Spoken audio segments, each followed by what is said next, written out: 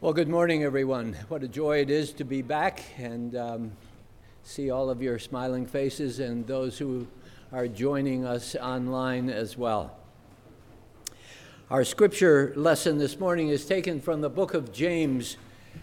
I'll be reading chapter 1, verses 19 through 27. James 1, beginning at verse 19.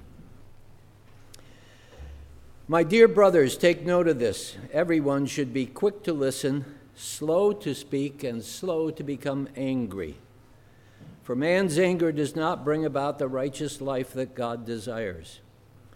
Therefore, get rid of all moral filth and evil that is so prevalent, and humbly accept the word planted in you, which can save you. Do not merely listen to the word, and so deceive yourselves. Do what it says. Anyone who listens to the word but does not do what it says is like a man who looks at his face in a mirror and after looking at himself goes away and immediately forgets what he looks like. But the man who looks intently into the perfect law that gives freedom and continues to do this, not forgetting what he has heard but doing it, he will be blessed in what he does. If anyone considers himself religious and yet does not keep a tight rein on his tongue, he deceives himself, and his religion is worthless. Religion that God our Father accepts as pure and faultless is this: to look after orphans and widows in their distress, and to keep oneself from being polluted by the world. May the Lord add his blessing to this reading of his word. When the U.S. Supreme Court announced their decision to overturn Roe v. Wade on June 24th of this year, pro-choice advocates announced that this summer would be a summer of rage. A summer of rage. I don't know about you, but I'm seeing and hearing a lot of outrage these days. Outrage by some over the 2020 election results, outrage over the January 6th insurrection at the Capitol, outrage over continuing gun violence, outrage over the continuing problem of racism, outrage over the Russian invasion of Ukraine. And this is just to scratch the surface. And COVID-19 hasn't helped with people's outrage over forced church closures, mask and vaccine mandates, resulting in church splits, even families divided within churches over COVID. And making matters worse, if all of that isn't enough, is the attitude that if you don't agree with me, then I'm not wasting my time talking with you. I'll use my outrage to cancel you or dox you. I'll discredit you on social media. I'll have people flood your phone with messages. I'll accost you in the restaurant you're dining at, and I'll organize protests outside your family's home, as the conservative Supreme Court justices are experiencing this summer. Basically, I'll make your life miserable. Well, my question is, whatever happened to civil discourse? And yes, even some who identify themselves as Christians are guilty of these tactics. Is there a way forward? What's a Christian to do? Let's see what our passage in James has to teach us. I've titled this morning's message, A Christian Approach to Outrage.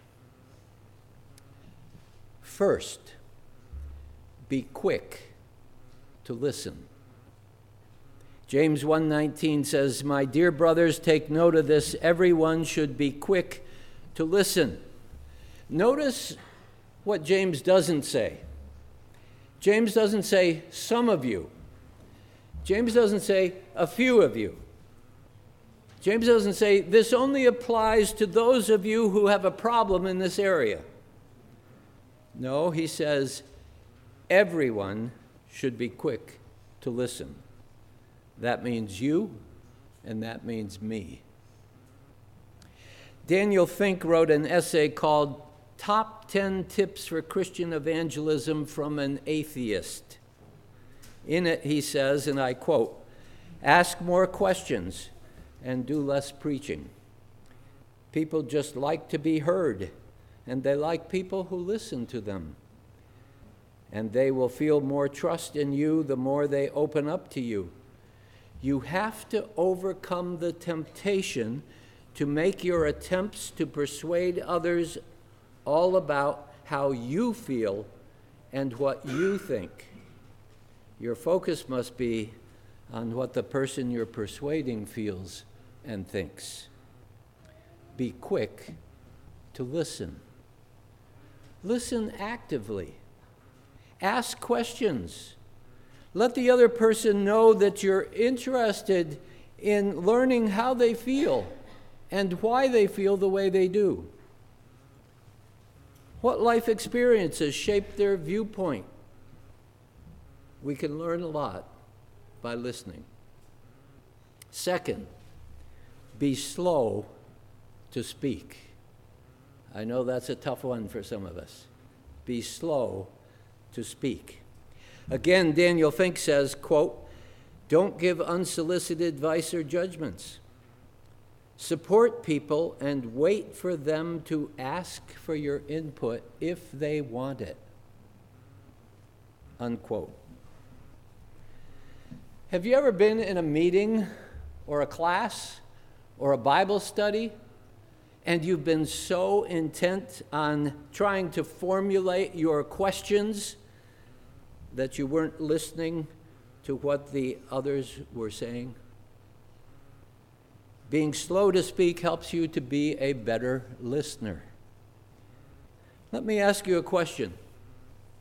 Does any person, even a Christian brother or sister, have to share your views about COVID vaccines in order for you to love them by listening to them?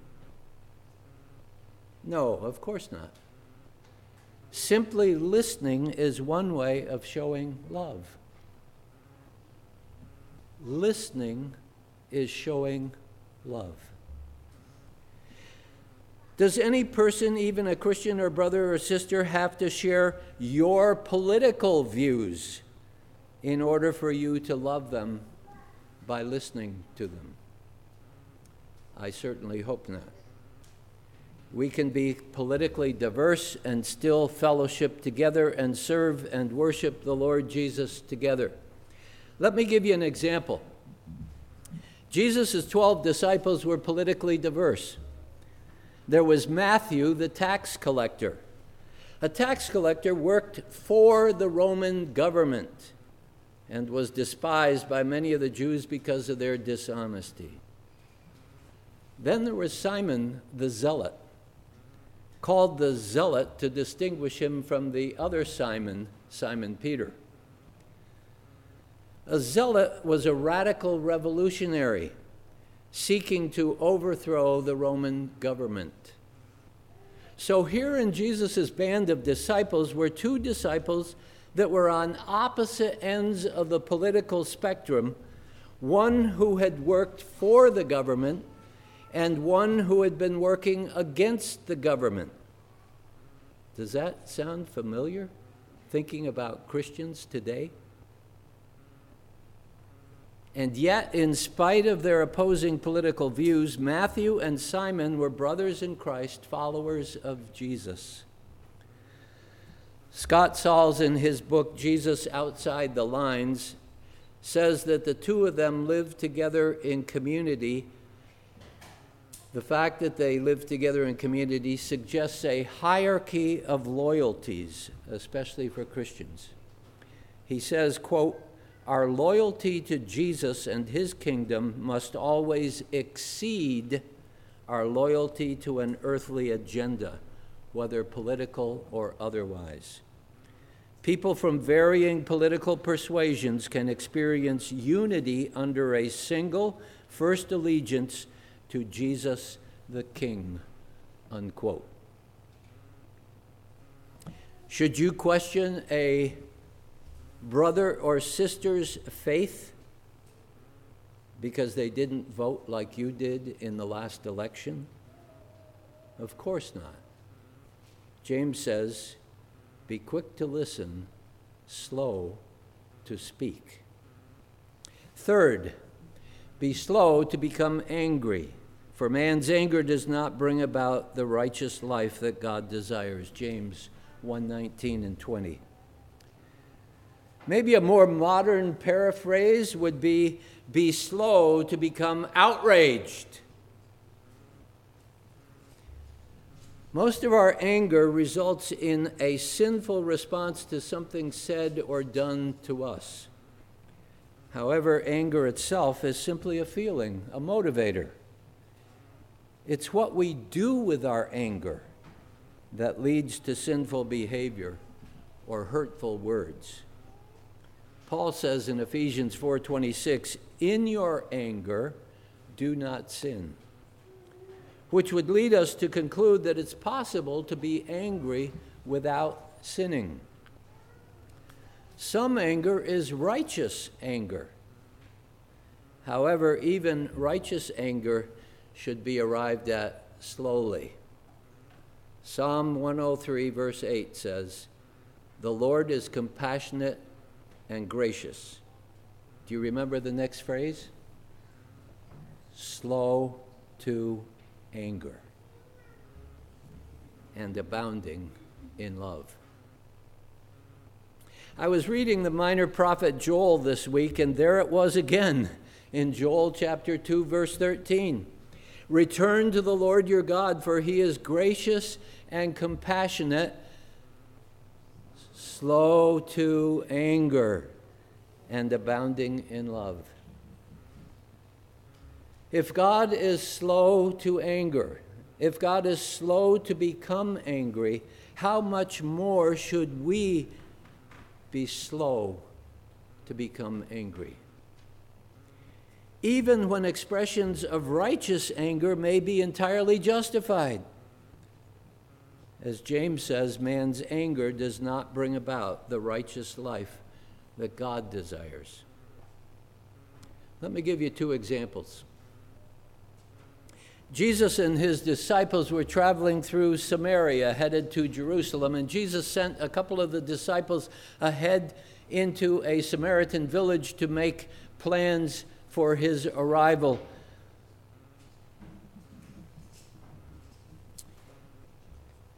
But the people there did not welcome him when they heard that he was going on to Jerusalem. James and John, sometimes called the sons of thunder due to their confrontational nature, were so upset that they wanted to call down fire to consume the Samaritans. Was their anger justified? But Jesus rebuked them. Luke 9:51 through 59. The other example was when Judas led the soldiers and religious leaders to arrest Jesus in the Garden of Gethsemane. One of the disciples took out his sword and cut off the ear of the high priest's servant. Was his anger justified? Jesus said, "Put your sword back in its place, for all who draw the sword will die by the sword. Do you think I cannot call on my Father, and he will at once put at my disposal more than 12 legions of angels?" 66,000 angels. But, Jesus continues, how then would the scriptures be fulfilled that say it must happen in this way? in this way with his arrest and crucifixion. So man's anger, even righteous anger, is not always warranted to accomplish God's purposes and does not bring about the righteous life that God desires.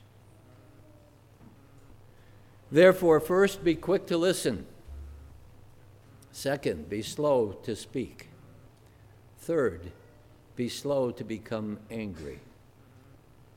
And fourth, do not merely listen to the word, do what it says.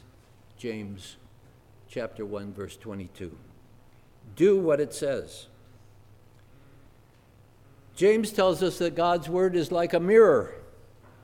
It shows us who we really are and reveals our true character, that we are sinners in need of grace, sinners in need of a Savior, that all of us have sinned and come short of the glory of God, that there is none who is righteous, no, not one, and that we are truly lost apart from God's forgiveness and reconciliation through his Son, Jesus. Once we see our desperate plight and need, only then will we appreciate God's mercy and grace. Once we see our desperate plight and need, only then will we appreciate what Jesus Christ has done for us by dying for us in payment for our sins, delivering us from God's judgment and wrath, giving us the desire to love, serve, and obey him, to be doers of his word. So how can we remain outraged? How can we remain angry with those who have hurt us when we understand what God has done for us? Paul in Ephesians 4:32 says, "Be kind to one another, tender-hearted, forgiving one another as God in Christ forgave you." James says we will be blessed in what we do. We will be blessed in what we do. So, verse 26, keep a tight rein on your tongue. James has a lot to say about the tongue later in chapter 3, that it's a restless evil full of poison. And, quote, "With the same tongue that we praise our Lord and Father, we curse men who have been made in God's likeness. My brothers, this should not be." Whether they are enemies or our brothers and sisters in Christ that we've had a falling out with, they are still image bearers of God, and for this reason alone have value in God's eyes, and they should be valued by us as well. We can say a lot of hurtful things in our anger or in a moment of rage. Therefore, keep a tight rein on your tongue. Verse 27, look after orphans and widows in their distress, those who are helpless, less fortunate, in need of an advocate, and keep yourself from being polluted by the world. There's a lot of talk about pollution these days, things in the environment that are toxic and destructive. In the same way, there are things in the world that are toxic to one's faith, such as the self-centered desire for power and authority, fame and fortune, the quest to dominate others, to be considered better than others. These are some of the world's pollutants. We're called to the way of humility. Philippians 2:5-8, the Apostle Paul says, our attitude should be the same as that of Christ Jesus, who, being in very nature God, did not count equality with God something to be grasped or held on to, but made himself nothing, taking the very nature of a servant, and being made in human likeness, and being found in appearance as a man, he did what? he humbled himself and became obedient to death, even death on a cross. Jesus' way is the way of humility. Unfortunately, some who identify themselves as Christians, in dealing with the outrage they are confronted with, in dealing with those they consider their enemies, have resorted to a movement that, instead of humility, seeks to gain political power and authority over others. Again, Scott Sauls, in his book, Jesus Outside the Lines, has some wisdom about such a movement. And I quote, "The politics of God's kingdom are different from the world's politics.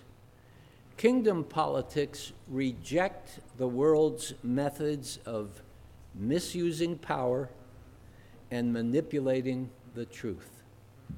The world's methods of misusing power and manipulating the truth are rejected by kingdom politics.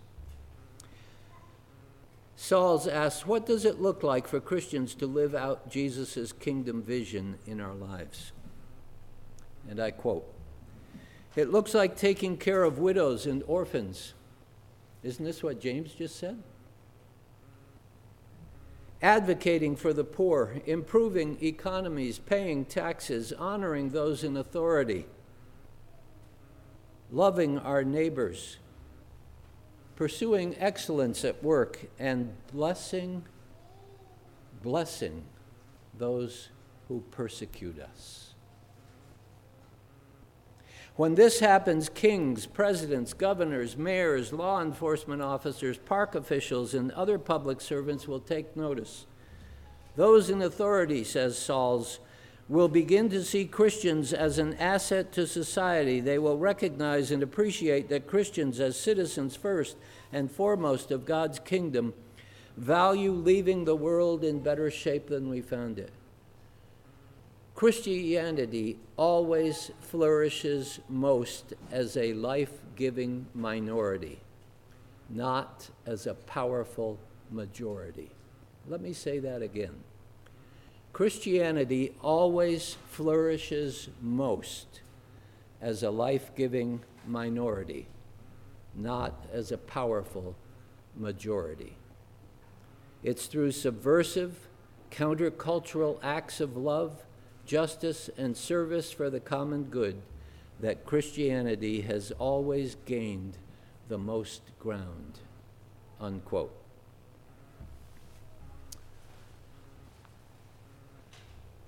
I've been thinking a lot about this the past few months. What's going on is very upsetting.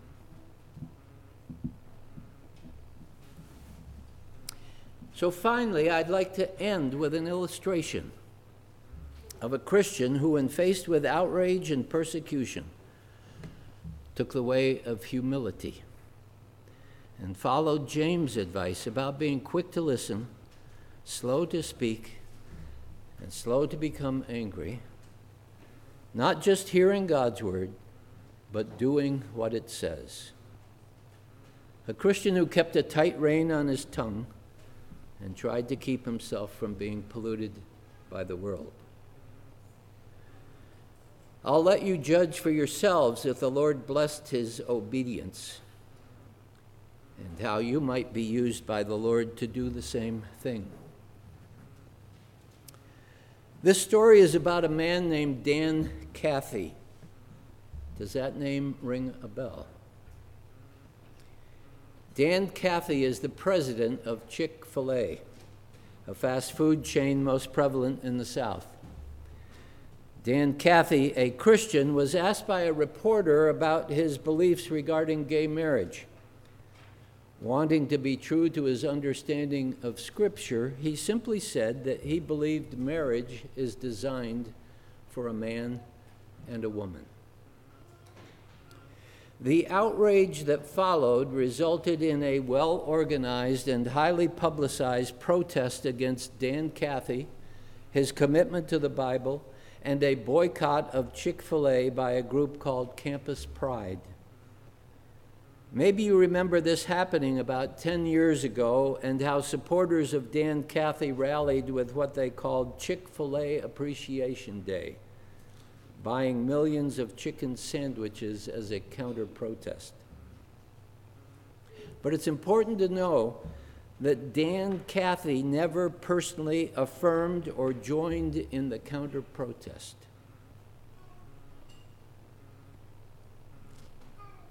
I would venture to say that you probably never heard what I am about to tell you.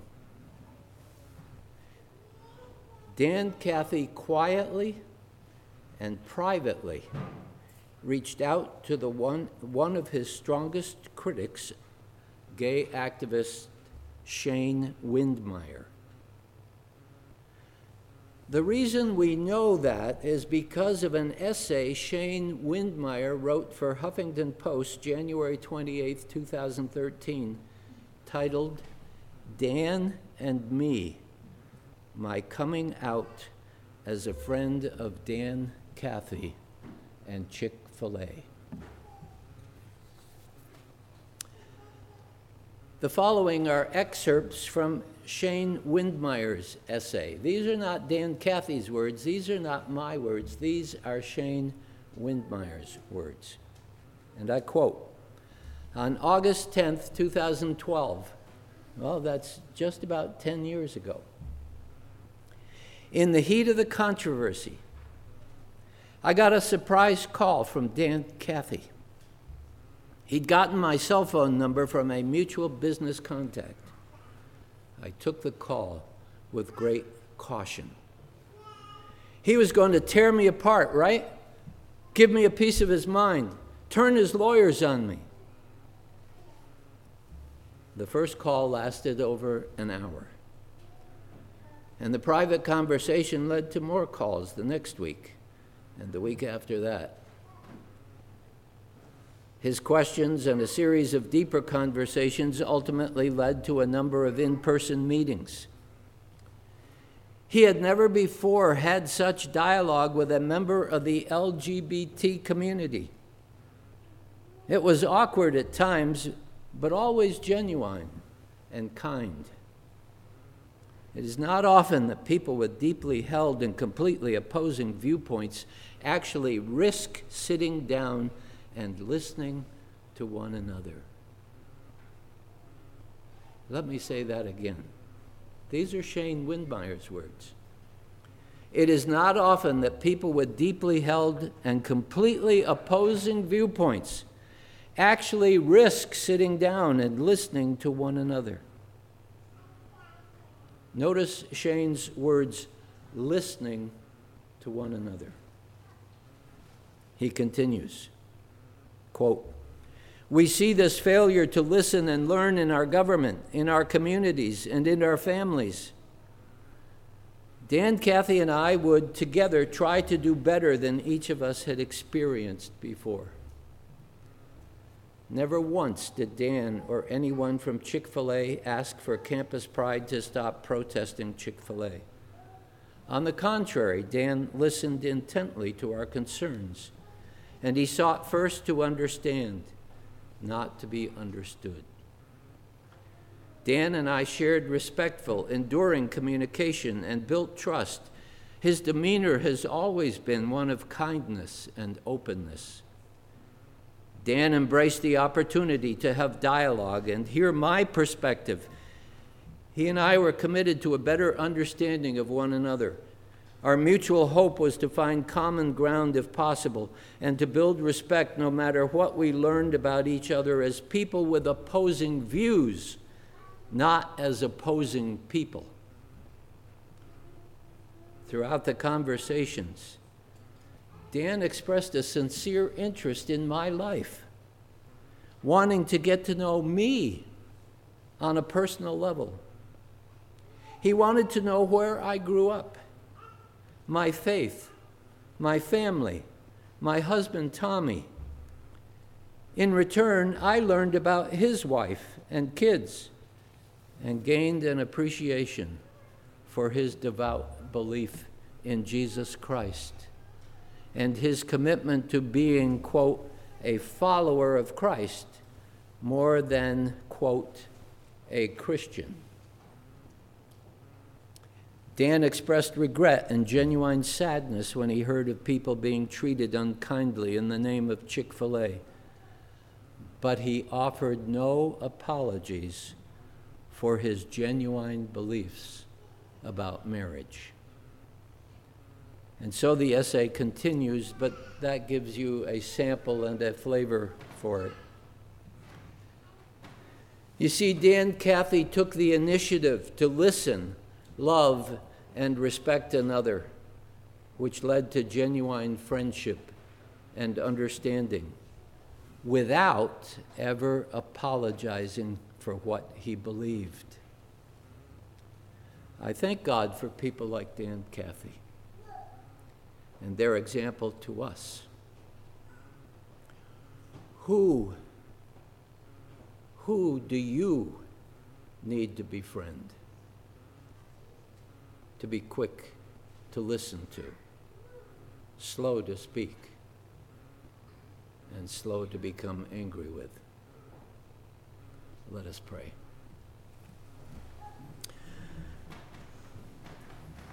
Lord, thank you for Christians who want to build bridges when confronted with outrage and persecution.